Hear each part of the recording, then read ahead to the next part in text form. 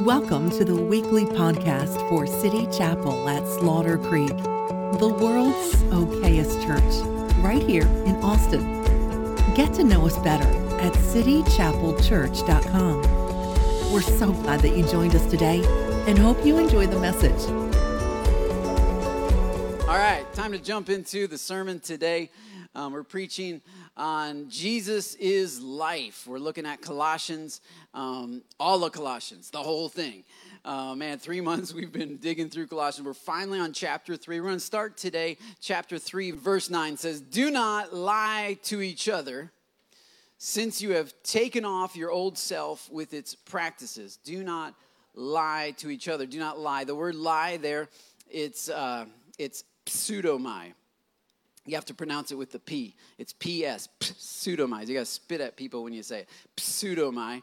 And it's where we get our word pseudo from. You might have heard of that. You know, like you have a pseudo Super Bowl ring, which means it's not really a Super Bowl ring. You're just pretending that it's a Super Bowl ring. So pseudo means fake. It means it's trying to look like one thing, but really it's something else. Well, I always wondered in English why it's spelt like that. Like, why is there a P and an S when we never pronounce the P? We just say pseudo. Well, this is why, because it comes from this Greek word, which actually does have a P and an S, because there's a letter in the Greek alphabet we don't have in our alphabet called psi. And so it's pronounced exactly like that, because English folks don't like to spit on people when we're talking. The Greeks didn't care about that. So anyway, we got pseudo, and it basically means to be fake. And he's saying don't be fake with each other. Touch somebody, tell them don't be fake. That's right, don't be fake. Like, we don't want any fake Christians. Paul says, and then what's interesting, though, is that this is at the conclusion of 2 of Paul's 3 lists. We've been talking about this. There's 3 big lists in Colossians 3. The first one is a list found in verse 5 where he says, "Put to death, therefore, whatever belongs to your earthly nature." And he says sexual immorality, and he goes right down the list. He starts at sexual immorality, but then he gets to the root of sexual immorality, which is greed. And so he moves all the way through that. We preached on that a couple of weeks ago. And then he has a secondary list where he says you need to put off some things. In verse 8, he says, now you must rid yourself of such things. So there's some things we need to kill, and then there's some things we need to rid ourselves or lay down. There's some things we need to lay down, and he starts with anger there, and he moves from the inside to the outside. He goes to slander. So anger is the root of slander. Slander is the surface thing that we need to lay down. Now, those are 2 lists of 5 things each. All right, and he has one more list of 5 things found in verse 12. We're going to get to that next week, and that's the good stuff. Finally, somebody says, finally, he's going to preach some good news. That's the good stuff that we need to pick up. All right, so there's some things we need to kill, 5 things. There's 5 things we need to lay down. Then there's 5 things in verse 12 that we need to pick up and clothe ourselves with. By the way, anytime you see the number 5 in the Bible, it's often the word, it's the number in numerology, it's the number for grace. So I just love how this whole chapter is filled with the grace of God, so that none of this stuff is by your own works, none of this stuff is by your own determination, but all of this is the victory of the grace of God over your life, over sexual immorality, over anger, over greed, over all of that stuff. God's grace is bigger and better, helping us kill stuff, lay stuff down, and pick some stuff up. Sound good? All right, so he just got done with the bad stuff, the bad list. And he's rounding on, he's bringing that to a bit of a conclusion. And his conclusion from laying aside the bad list, it's interesting. He says, so because when you lay all this aside, the goal is that you would not be fake to each other. It's interesting that God's goal for our personal holiness is something called community. That we would be able to enter into community and not be fake and not have to cover up. And not have to pretend and not have to look a certain way or sound a certain way or be afraid of what people think of us. Instead, he says, look, the goal of all of these 2 lists, which are pretty personal, sexual immorality, greed, that's pretty personal, anger, all the way to slander, that's pretty personal. But the purpose of this is so that you can enter into Christian community and not be fake and not lie to each other. And so he says, when you get to this place, you're not going to lie to each other because you have taken off your old self. In other words, the you before you met Jesus, the you before Jesus came into your life, he says you need to take that off. You need to put that off, your old self with its practices. That's two things: the person, the old person you were, and the practices, the stuff you used to do. That is really encompassing his previous two lists. So the practices of the old self is sexual immorality and greed, that whole list. And then the person, though, that you were was an angry person coming out of anger. And so he says we need to lay down both the practices and the person. I love how the grace of God is powerful enough to deal not just with the stuff we do, but with the stuff that we are. So wherever you're at in this journey, I'll just tell you the grace of God is big enough to deal with the stuff that you are doing, but also with the stuff that you are. The grace of God is powerful enough for that. He says we need to take off our old self with its practices and put on the new self. Put on the new self, which is being renewed. That's interesting. To renew means to make new again. And so it's good to have a new self that God gives you at conversion, that God gives you when you put your faith in him. When you receive the grace of God by faith, and you receive that grace, then you receive this new self. And that's what we're celebrating today when we're baptizing Clarissa. We're celebrating the new self that she has become. But Christianity, the journey with God, is not a one-time event. It's not a baptism. It's not a prayer that you pray and now you're into the club and you have this new self. That's great. It's good to have a new self, but your new self's going to need to be made new. The journey with God is a moment by moment, a day by day. You may have a new self, but that doesn't mean that you don't need to be renewed. This is what Paul says. He says you have a new self, but that new self has to be made new every single day. It's a constant renewal. How does that happen? He says through knowledge, being renewed in knowledge. Knowledge is what you think it is. It's to know stuff, which is why you're here listening to somebody teach on the Word of God, which is hopefully why you read the Bible when you're at home. Because you're seeking knowledge. Because this knowledge, the knowledge of the Word of God, is different. And so faith, which is necessary to access grace, for by grace are you saved through faith. Faith is necessary to access grace. Well, how does faith come? By hearing, and hearing from the Word of God. So you have to get some knowledge to renew your mind, to make it new again. And so that's why you're listening to us preach. That's why you're coming to church, to renew your mind in knowledge. And then he says to renew your mind in knowledge in the image of its creator. So the purpose, the goal is to start looking like Jesus. Jesus is life. Jesus is life-giving. You ought to be life-giving too. Jesus is forgiving. You ought to be forgiving too. Jesus said that he left us a path to walk that we might walk in his steps. James tells us that if anyone claims to be in Christ, he must also live like he lived. And this is not to put condemnation on you. This is to let you know that, Jesus walked on water. You can walk on water too. Whatever Jesus did, really, literal water. Maybe, I guess, if you need to. I mean, whatever Jesus said, greater works than these will those do who follow after me. So Jesus left us a pattern so that we can be like him, to be in his image, to do his works, to heal the sick, to take care of the homeless, to spread the love of God, to proclaim the truth of the kingdom of God, that the kingdom of God is near. We are his image bearers. We are in the image of our Creator. And in ancient times, in these times, in the Colossian world, they would have had certain Roman emperors. And I'm going to talk about this in a little bit. But one thing that every Roman emperor did is that in all the major cities, they would make an image of themselves and place it in the city. Because you, living in little Colossae, probably will never journey to Rome to see the Emperor Claudius. And so Claudius would have an image of himself in that town so that you would remember what he looks like. He was always much larger than life. He was always fearsome, and so that you had a visual of the one who was ruling you. And this is what Paul says. We are being made in the image. You may be in Colossae, you may be in Rome, you may be in Austin, Texas, but God wants his image all around the world so that everyone, because he's ruling the entire world, he wants everyone to have a visual representation of himself. So that's what he's trying to do with us. That's why victory and the grace of God over these things is not just a personal victory. He's not just interested in fixing your personal life so that you feel better. He's interested in us coming together, not lying to each other, so that as a group, we can reflect the wonder and beauty of Jesus and renew this city. And there can be an image of Jesus in South Austin. And so that's the ultimate goal. He says, we're being made in the image of his creator. So lay aside this stuff and put on the new self. Now in verse 11, he gets a little political, and we'll get into this here in a second. But he says here, meaning within this new image, in this new place, this new creation, here there is no Gentile or Jew, circumcised or uncircumcised, barbarian, Scythian, slave or free, but Christ is all and is in all. This is his point. So let's go back to verse 9. Do not lie to each other.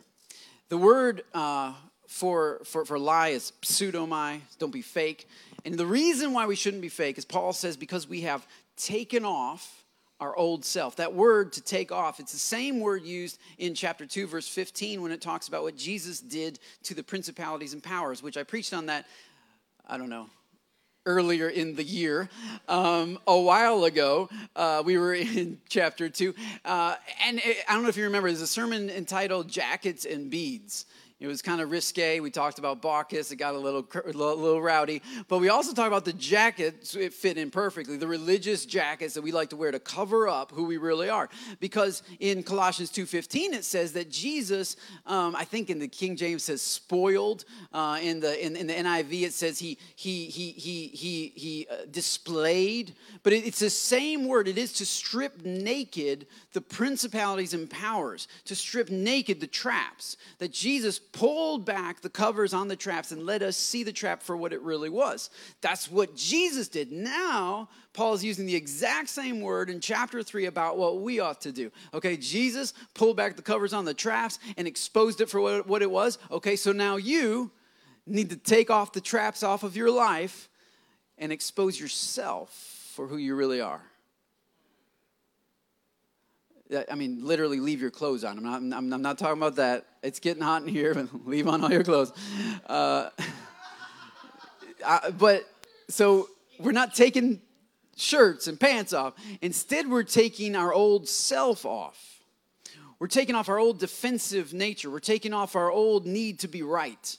We're taking off our old need to be thought of as good and as perfect. We're taking off our armor.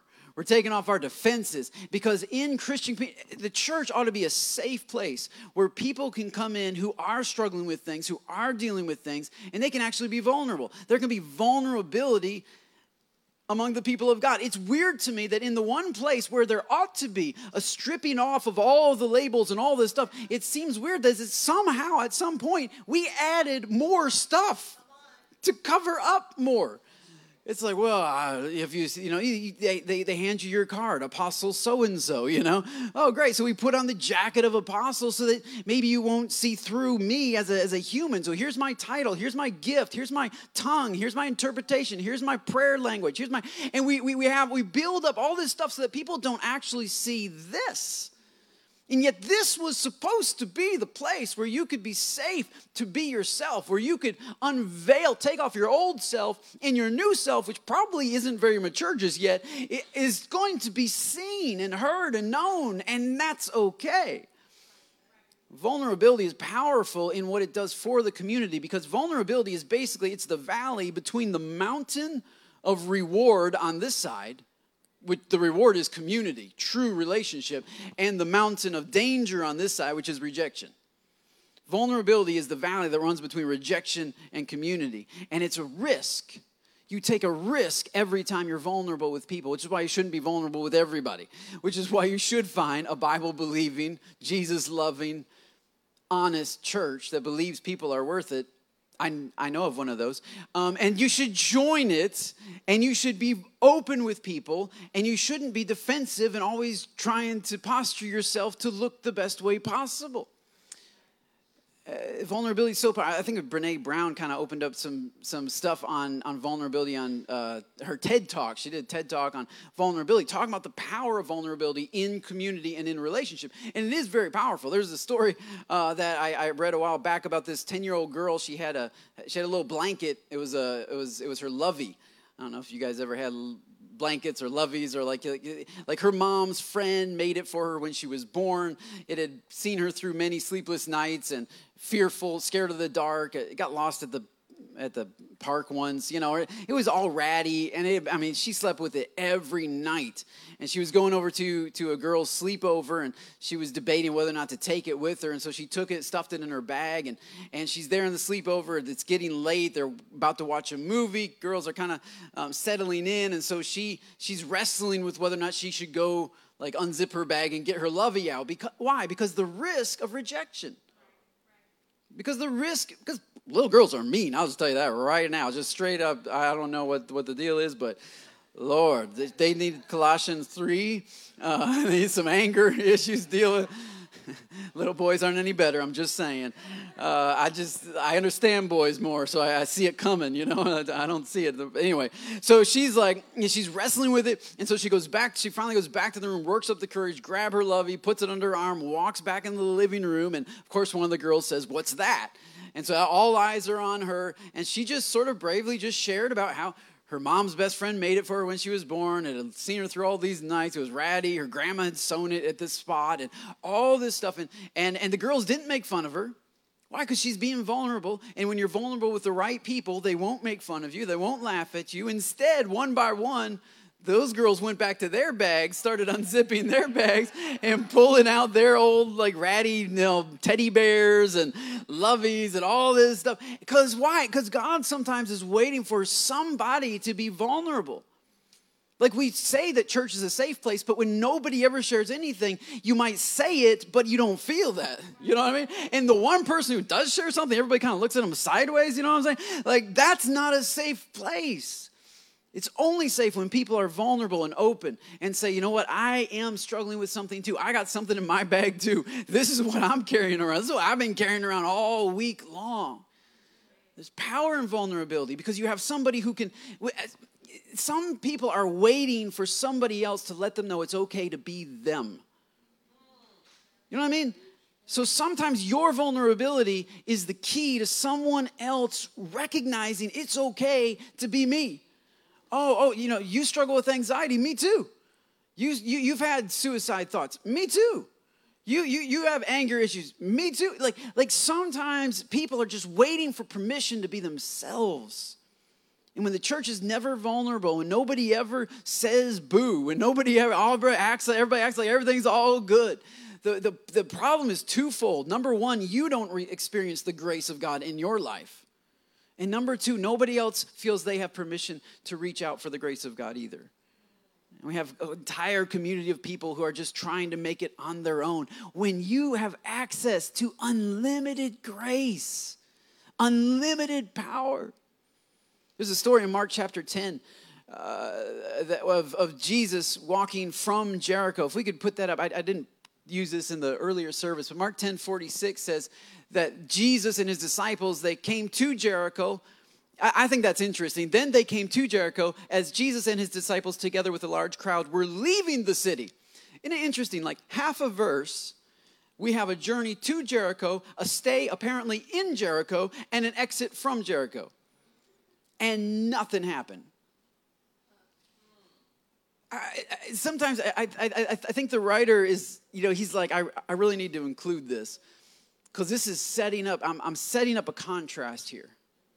Here Jesus goes into a city, stays in the city, we don't know how long. But nothing happened in that city. And so Jesus and his disciples together with a large crowd are leaving the city. And that's when a blind man by the name of Bartimaeus, that's when we're introduced to him. A blind man who's sitting by the road begging. Bartimaeus means son of Timaeus. Go on to the next verse, was sitting by the roadside begging. That was very common in those days. When he heard that it was Jesus of Nazareth, he began to shout out, "Jesus, son of David, have mercy on me." Now, this is interesting to me because Bart's not the only guy on the side of the road. Bart also has his friend Bob right next to him. And Bo and I don't know, Billy. And then a guy, he doesn't know his name, so he just calls him Bro. Broski.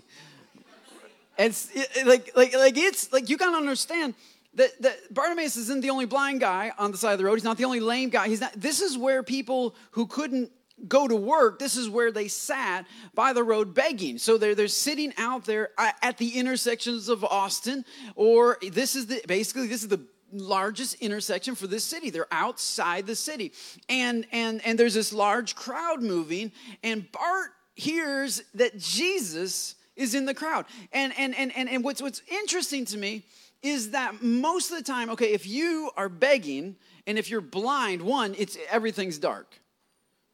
Bart is in the dark. And he hears this large crowd of people walking along the road. Guess what? That's jackpot. If you're a beggar, the best thing you want is famous people to come through, because this large crowd will come with them. And when there's a large crowd around Jesus, man, they can really put some stuff in your tin cup. They can really help you make it through the day. They can really give you a handout that will really be substantially helpful to you. And so what's interesting is, like, all the other beggars on the side of the road are thinking, crowd, I get stuff in my cup. And yet Bart ignores the crowd. I wonder how many of us miss the unlimited resource of the grace and the power of God because we're too busy trying to get handouts from the crowd of people that like to hang out around Jesus.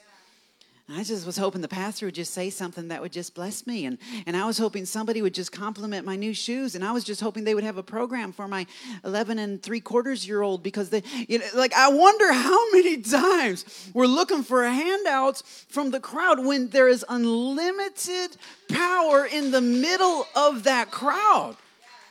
And Bart cries out, Jesus, Son of David, give me some alms. No. Because that's what everybody else is looking for, their need to be met. And Bart says, no, I need more than just alms. Alms will get me through this day. Yeah, will feed me for a moment. But I need the mercy of God. There's some vulnerability in there where he cries out. He's like, I need mercy. That's what it means to be vulnerable. It means, it doesn't just mean to pour out your emotional baggage on people. It means to understand that Jesus is the only one who can truly meet my need. And if you're around me, you're going to hear about my hunger for Jesus. If you happen to be sitting next to me, if you happen to be Bob or Billy or Bro, you're going to hear about my need for God's mercy. And it's interesting. There's pride at every level. It doesn't matter how poor you are. There's a certain level of pride that every human likes to carry, from the CEO to the unemployed homeless person. There's a certain bit of dignity that we like to have. And Bart just let go of all of his dignity. Because unlike even the people in the crowd, he called out for the mercy of God. Have mercy on me. I wonder how many in the crowd needed mercy. Well, probably, 100 out of 100. How many of them were sick? A lot of them. How many were blind? Several of them. How many were lame? Many of them. And only Bart lifted up his voice. And Bart lifts up his voice. And what catches me is that it says after he calls on him, many began to rebuke him. So the religious police came in, said, man, you're being too loud. You're disrupting. You're disturbing our peace. You're messing with the ceremony here. You're kind of drawing attention to yourself. And we don't want that. We want to be all about Jesus. And so they're rebuking him, told him to be quiet, but he shouted all the more, Son of David, have mercy on me. like my old pastor used to say, like, his eyes didn't work, and his legs probably didn't work very well, but his lungs are working just fine. So he's using what he has to cry out to Jesus. Jesus hears that, and Jesus stopped. God Almighty stopped in his tracks when somebody just finally said, this is where I am, and this is really what I need. And Jesus stops, and he said, call him. This is what's interesting to me. Who did he say that to? The guys that were around him. Now, if Jesus was within earshot of Bart, Jesus could have called back to Bart, right? I mean, how awesome would that have been? If out of the darkness, Bart hears the voice of Jesus calling his name. Boy, I could have preached that. That would have been fun. Because no matter where you are, darkness, Jesus is calling your name. He's calling you right now. But no. Jesus turns to one of the people next to him and says, would you go get him? The same guys who were just rebuking him are now sent to go collect him because he's blind. He needs somebody to take him by the hand and lead him to Jesus. And so he says, would you go get this guy? And so these guys, now you got to think about this from Bart's perspective. Bart's in the dark, right? The only way he knew Jesus was nearby is because somebody told him that Jesus was nearby. Sometimes you're not going to feel the presence of God. Sometimes you're not even going to see God working. You just have to take it by faith when somebody says, hey, this is what God's doing in your life. This is what's going on. I'm telling you, he's walking by you. And he's not walking by you because he doesn't want to bless you. He's walking by you waiting for you to call out to him, to be honest with him, to be vulnerable, to show your hunger and not just your religion. And so he calls out to him. And then the next thing he hears is somebody else out of the dark saying, hey, be quiet, be quiet. We told you he was coming. We didn't want you to act like that. And so immediately he starts, but he doesn't obey that voice. But then the next voice he hears are those same people saying, hey, look at the verse. It says, cheer up. Cheer up. We have good news, man. Get on your feet. He's calling you. Bart's in the dark, remember. He doesn't see Jesus. He doesn't hear Jesus. All he hears are these people. And this is something else that I think it's another side of vulnerability. See, I think oftentimes we believe the only side of vulnerability is for us to sort of pour out our emotional baggage. I'm struggling with this, I'm struggling with that. And some people are better at doing that. They find it easier than others. But there's a whole nother, true biblical vulnerability is found in Colossians 3:9, which says, do not lie to each other. True biblical vulnerability is found in a love for the truth.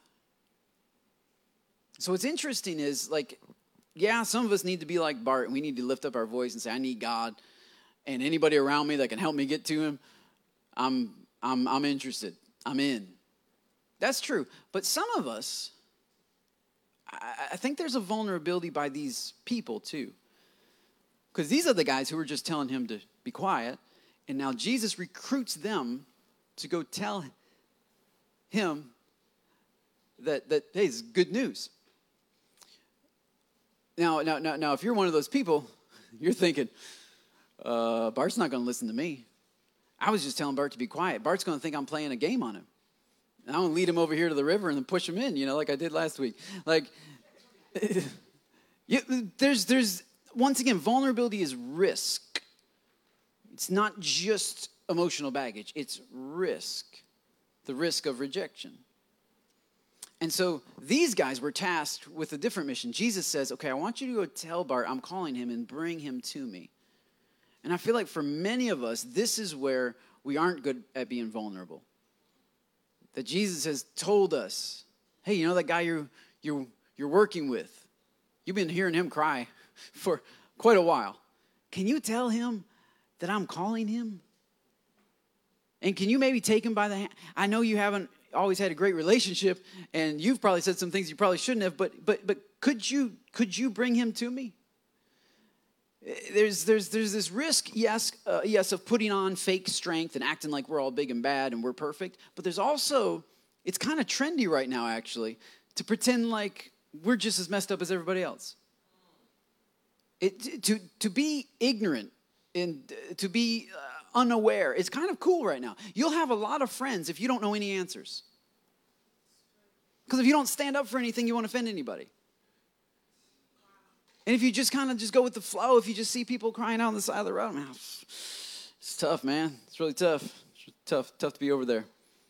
If you're just an ear to listen and you're never a voice to speak, This is the vulnerability. We don't send the text message inviting people to church because we're afraid that people will think we're judging them if we ask them to come to church, because it's like, oh, no, we think that, oh, no. And we're so afraid of rejection. So sometimes it's not fake strength we put on, it's fake weakness. But man, if you found Jesus, if he's been impactful in your life, if he's made the difference in your life, if you know the cure to the cancer of the soul, and you walk around acting as if you don't, because you don't want to offend people who are clearly sick and clearly coming to you for help, and clearly crying out on their Facebook feed, and clearly, and you just act as if you don't really know the answer. I don't know. I think that's a whole nother version of vulnerability that we need to get over. We need to get over it. We need to love the truth so much that we lovingly tell people the truth. That, hey, did you know Jesus can deal with your issue right here? Did you know that the Word of God can deal with this issue? The grace of God is powerful enough to deal with whatever sin you're going through. Bart would have never got to Jesus if those guys hadn't gone to get him, because Jesus was not going to interrupt the process. Jesus stops, he waits, and he sends us to the side of the road. He sends us to the side of our schools and the sides of our neighborhoods and the sides of our houses and barbecues and picnics. And he asks us, would you tell them that I'm calling them, that I love them, that I have a plan for them, that I've already provided a way for them, and that I have unlimited grace for them? And then Paul says, we've stripped off, we've taken off our old self, and we've put on this new self, which we're going to talk about more next week.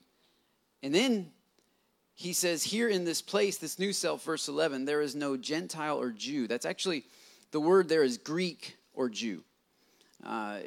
Technically, I think it's Hellenistic is the Greek word, but it's talking about Greek thought or a Greek way of approaching reality. He says there's no Greek or Jew. Now, this is also interesting. This is another list of 5 topics, if you will. Paul's given us a list of things that are not in the kingdom of God, things that are not in the family of God.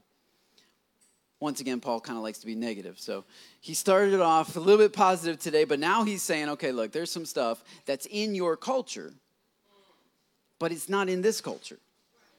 It's a reality that you face when you walk out of these doors. It's a reality you face when you're at work and when you go to the voting, when you go to the polling booth.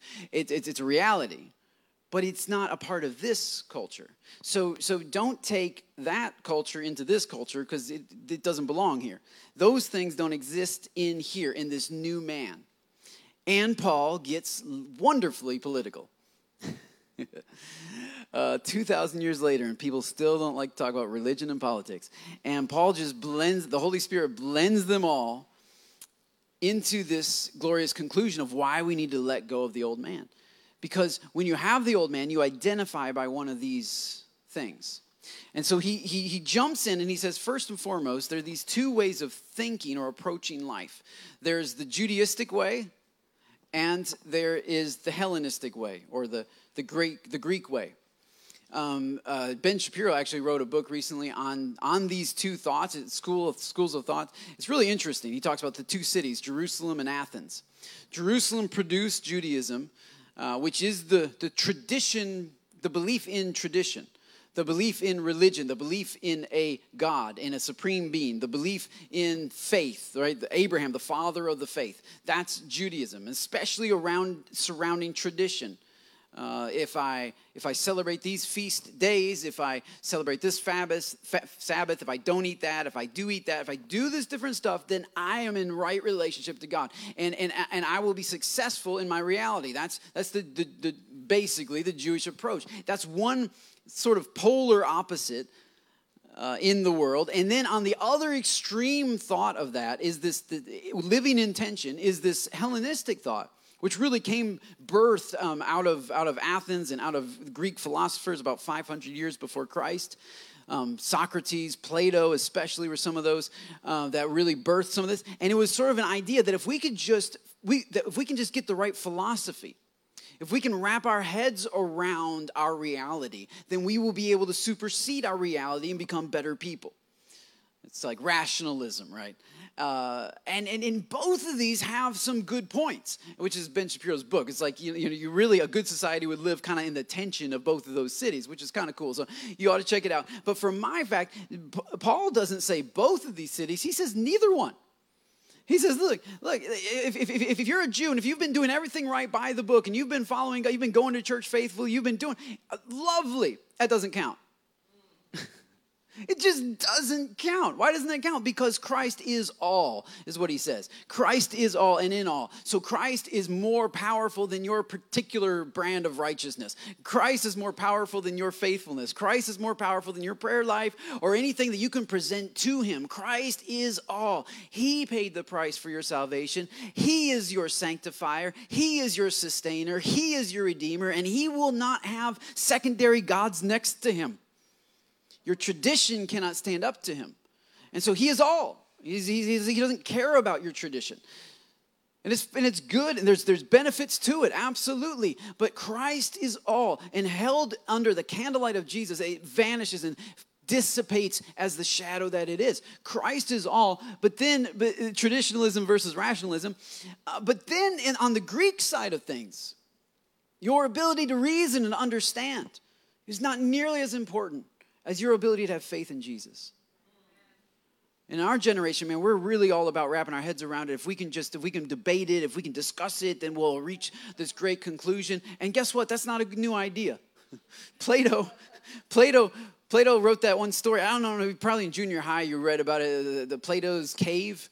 It was about 500 years before Christ. Plato theorized that our reality was essentially akin to these three men that grew up in a cave, and so they're chained to a wall. They can't turn around, but they've never been out of this cave their entire life. He said this is all humanity. It's like we're born in a cave. We're chained. We live in this cave. We can't see what's behind us, but what's behind us is this fire behind us that's projecting light onto the wall in front of us.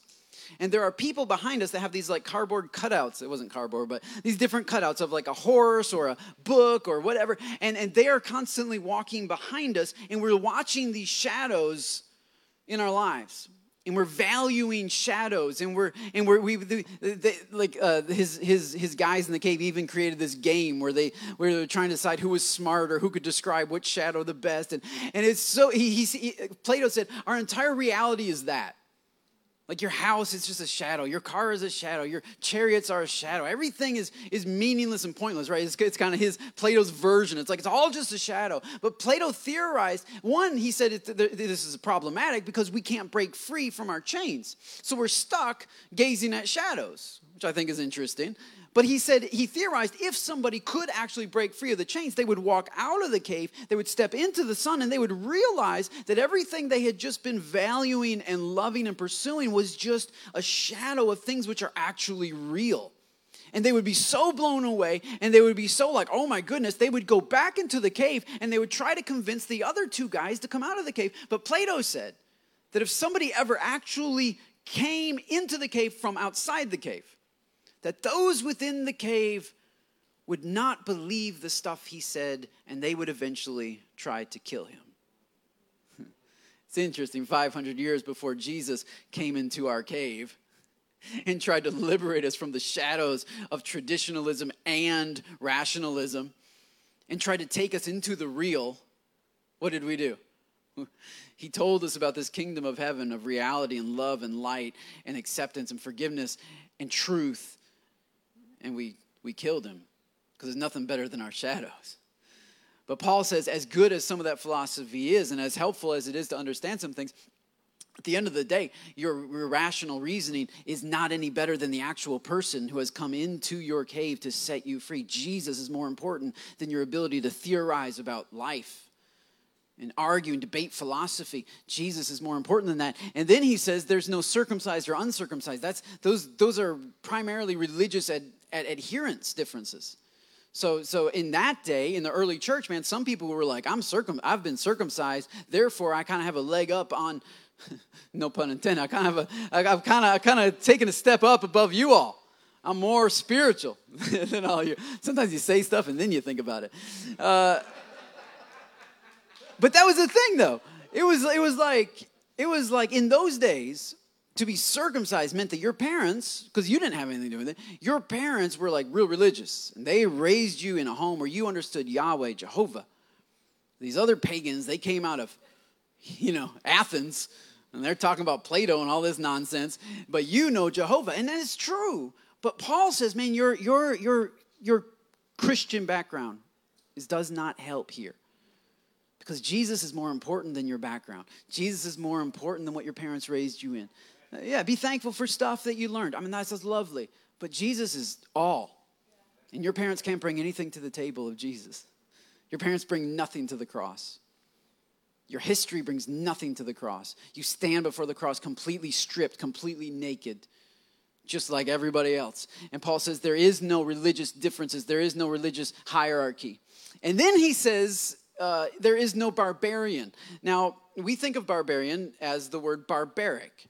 Right, which means like uncivilized, or like you eat without a fork and a spoon, I guess. I don't know. It's like uncivilized people who are kind of crazy. They're barbarians. Well, technically in this day, 2,000 years ago, the word barbarian was used to describe non-Romans. By the way, it was not a compliment, which is why today it's still a very negative connotation. Because in their mind, Rome was the greatest civilization that had ever come to planet Earth dominance, and it was. And they said, man, everybody who's not Roman, they just are not with it as much as we are. And they truly weren't. Rome had running water. They had water fountains 2,000 years ago. Push this lever and water starts squirting up. I mean, so they were like really advanced. And they were so proud of their advancements. They were so proud of their country. And Paul said, hey, by the way, there's no Americans either. No, wait a minute. Does that mean we don't have a wall? Is he for a wall? Is he against a wall? Does he want a wall? What's up with the wall? Immediately gets political. And this was a political term. Because he's talking to Romans, whether they're Jews or Greeks, doesn't matter. They're proud to be Romans. And Paul said, yeah, that thing you're so proud of, that doesn't exist in the kingdom of God. God doesn't look at a person's passport when determining their value and their worth and his love for them. He doesn't check your passport, because all of us have been born on planet Earth, and all of us are eventually, we have a home in heaven. All of us are illegal aliens of our eventual destination.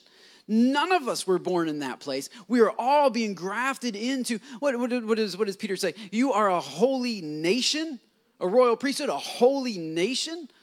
Great, you may be American, you may be Mexican, you may be Nigerian, you may be whatever nation you were born in. Like that doesn't matter. The truth is, now that you have come under the blood of Jesus, your flag is not some stars and some stripes.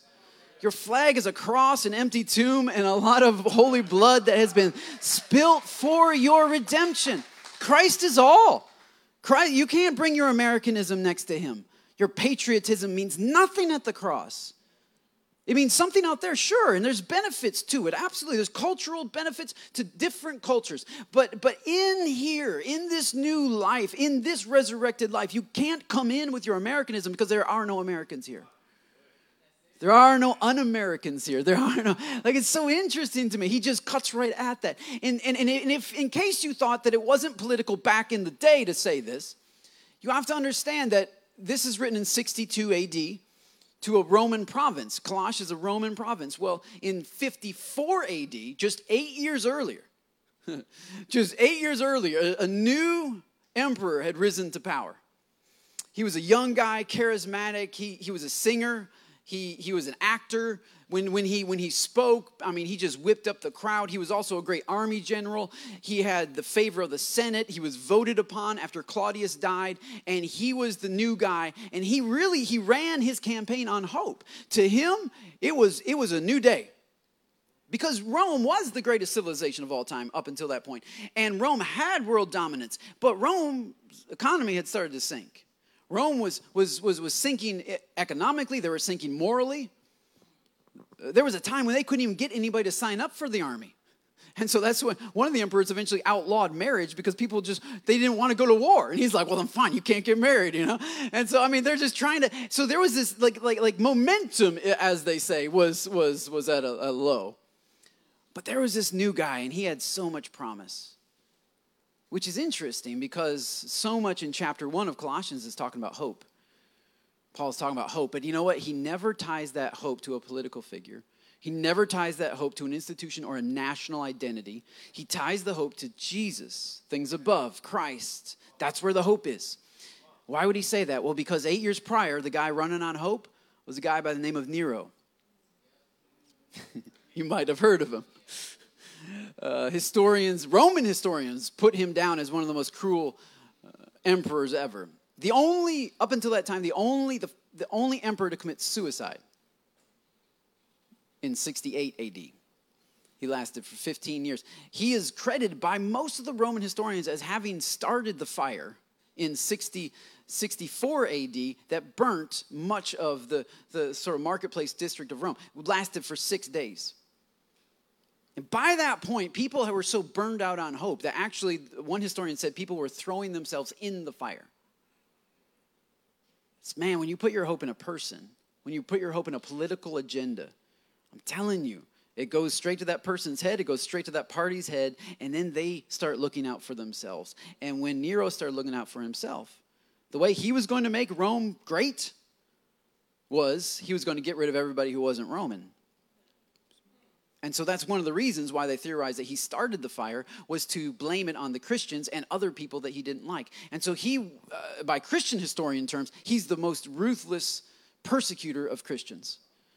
He would feed them to the lions. He used them for the games, and then he had so many Christians to kill that he didn't have time to kill them. So he used them as human candles in the streets of Rome. So literally tie them up to a post and pour some flammable stuff on them and light them on fire at night. He lit his gardens. He had massive gardens. They were lit often many nights by humans, Christians being burned alive. I'm telling you, man, when you can look at recent history, you can look at Stalin, you can look at some people when they get ultimate power and people put ultimate hope in them and this is going to be our savior and this is our guy. It doesn't take long for it to turn inward and become a fearful, scary thing. Nero eventually ended up getting kicked out of his country by his own people. And that's when they tried him for his crimes and he committed suicide in an entirely another country. Why? Because there are no barbarians here. Rome, as good as it was, is not our hope. America, as good as it is not our hope. Mexico, whatever country you're from, I'm telling you, our national identity is Christ. Christ is all. He's the only hope. The only hope for our world. Democracy is not our hope. Democracy will not save us. Politics will not save us. Christ is all. He's the only one worthy of our faith. He's the only one who's been faithful and proven himself over and over again. Paul says, let me tell you, man, there's no barbarians. And then he says there's no Scythians. Scythians were a particular group of people who were barbarians. They were non-Romans, but they were especially hated. Scythian is an ethnic term. It has to do with their skin color.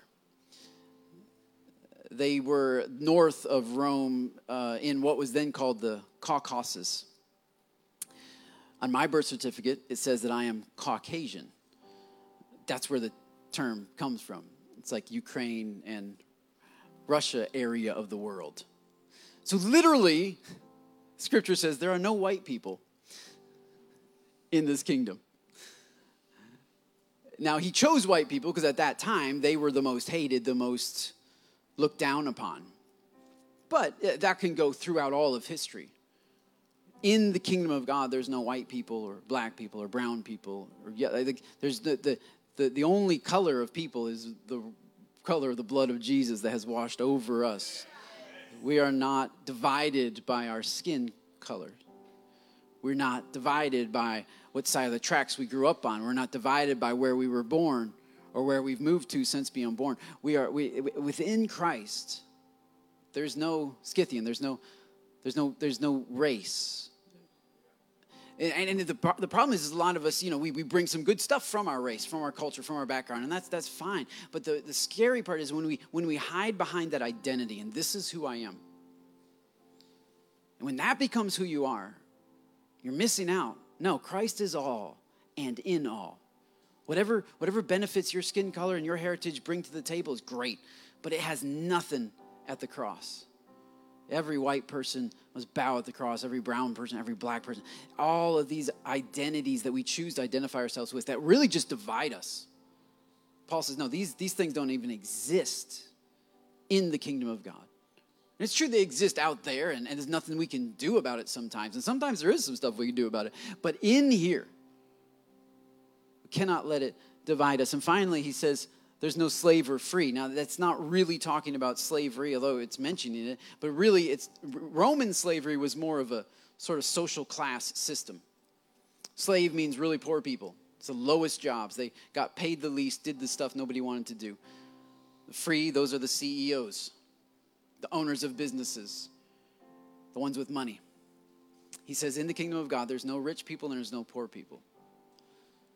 Now out there is. We're all going to go to our different vehicles, and some vehicles will be very nice, and some of us drive Ford Focuses, and that's all right.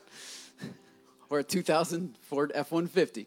It's making weird noises. I don't know what it's doing, but it's all good.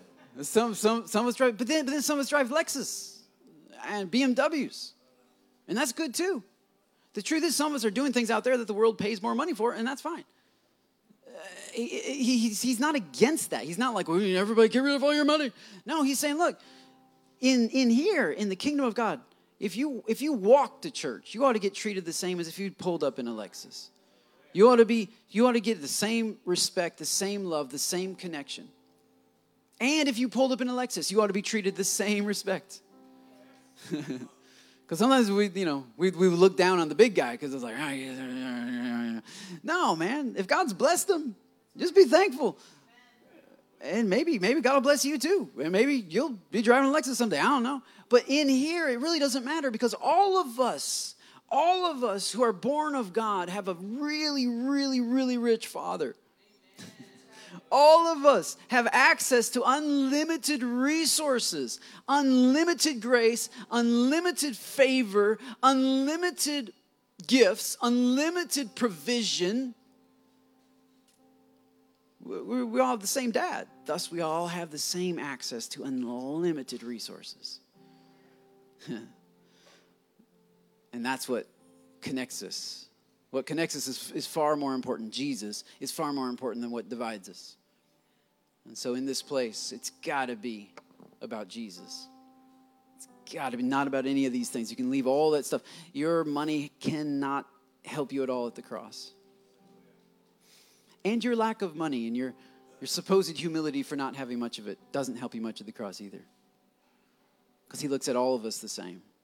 He loves us the same. And he calls us like he was calling Bartimaeus. Would you bow your head and close your eyes with me? And just as we get ready to dismiss, I would just ask you, man, have you received Jesus? Do you have a new self? Or are you still living in the old self?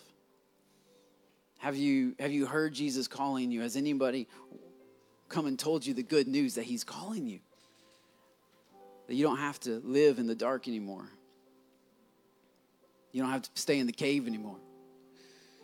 You don't have to be trapped by your social class or your skin color or the way the world has pegged you and labeled you. But you can be free of all of that. You can just be a child of God. I don't know if anybody's told you that, but it's true. Scripture says whoever calls on the name of the Lord will be saved. That's what Bart did. He just called on him. It's available to you. If you'd like to call on him right now and receive him right now, would you just raise your hand and say, that's me. I want to call on him and reach out to him. That's awesome. That's awesome, yeah. So some hands going up. That's wonderful. Let's pray. But also, man, I feel like there's some people here that maybe you have a new self, but that new self needs to be made new again. Needs to be renewed. Some hands going up there. Yeah, just raise your hand and say, Lord, I need to be renewed. I need to be remade in your image. It's not a done deal yet. I need more of you. Father, we come to you in the name of Jesus, and we just call on you first and foremost for that new self. We ask for you to do what you said that you would do, that you have already paid the price by your death on the cross and resurrection. The empty grave tells us that your grace is enough for us. And so we receive that right now. We receive your grace. We put our faith and our trust in you and for the forgiveness of sins and for a new self. And Lord, we ask for you to renew us, make us new again. We ask for you to speak deeper things into us, delve deeper into our hearts. Let us become more fully in love with you, more fully submitted to you, less like our culture and more like you. May we not fall into these categories and divide ourselves and think of ourselves in these ways. These things don't exist in Christ. In you, we are free to be ourselves. We're free to be open and to receive your grace. In fact, you said that your grace is sufficient for us because your power is made perfect in our weakness. You prefer people who have weakness in their life so that you can use our weakness as a platform for your power. So we bring it out to you. We submit it to you. We ask for you to do what only you can do in our lives. In Jesus' name, amen.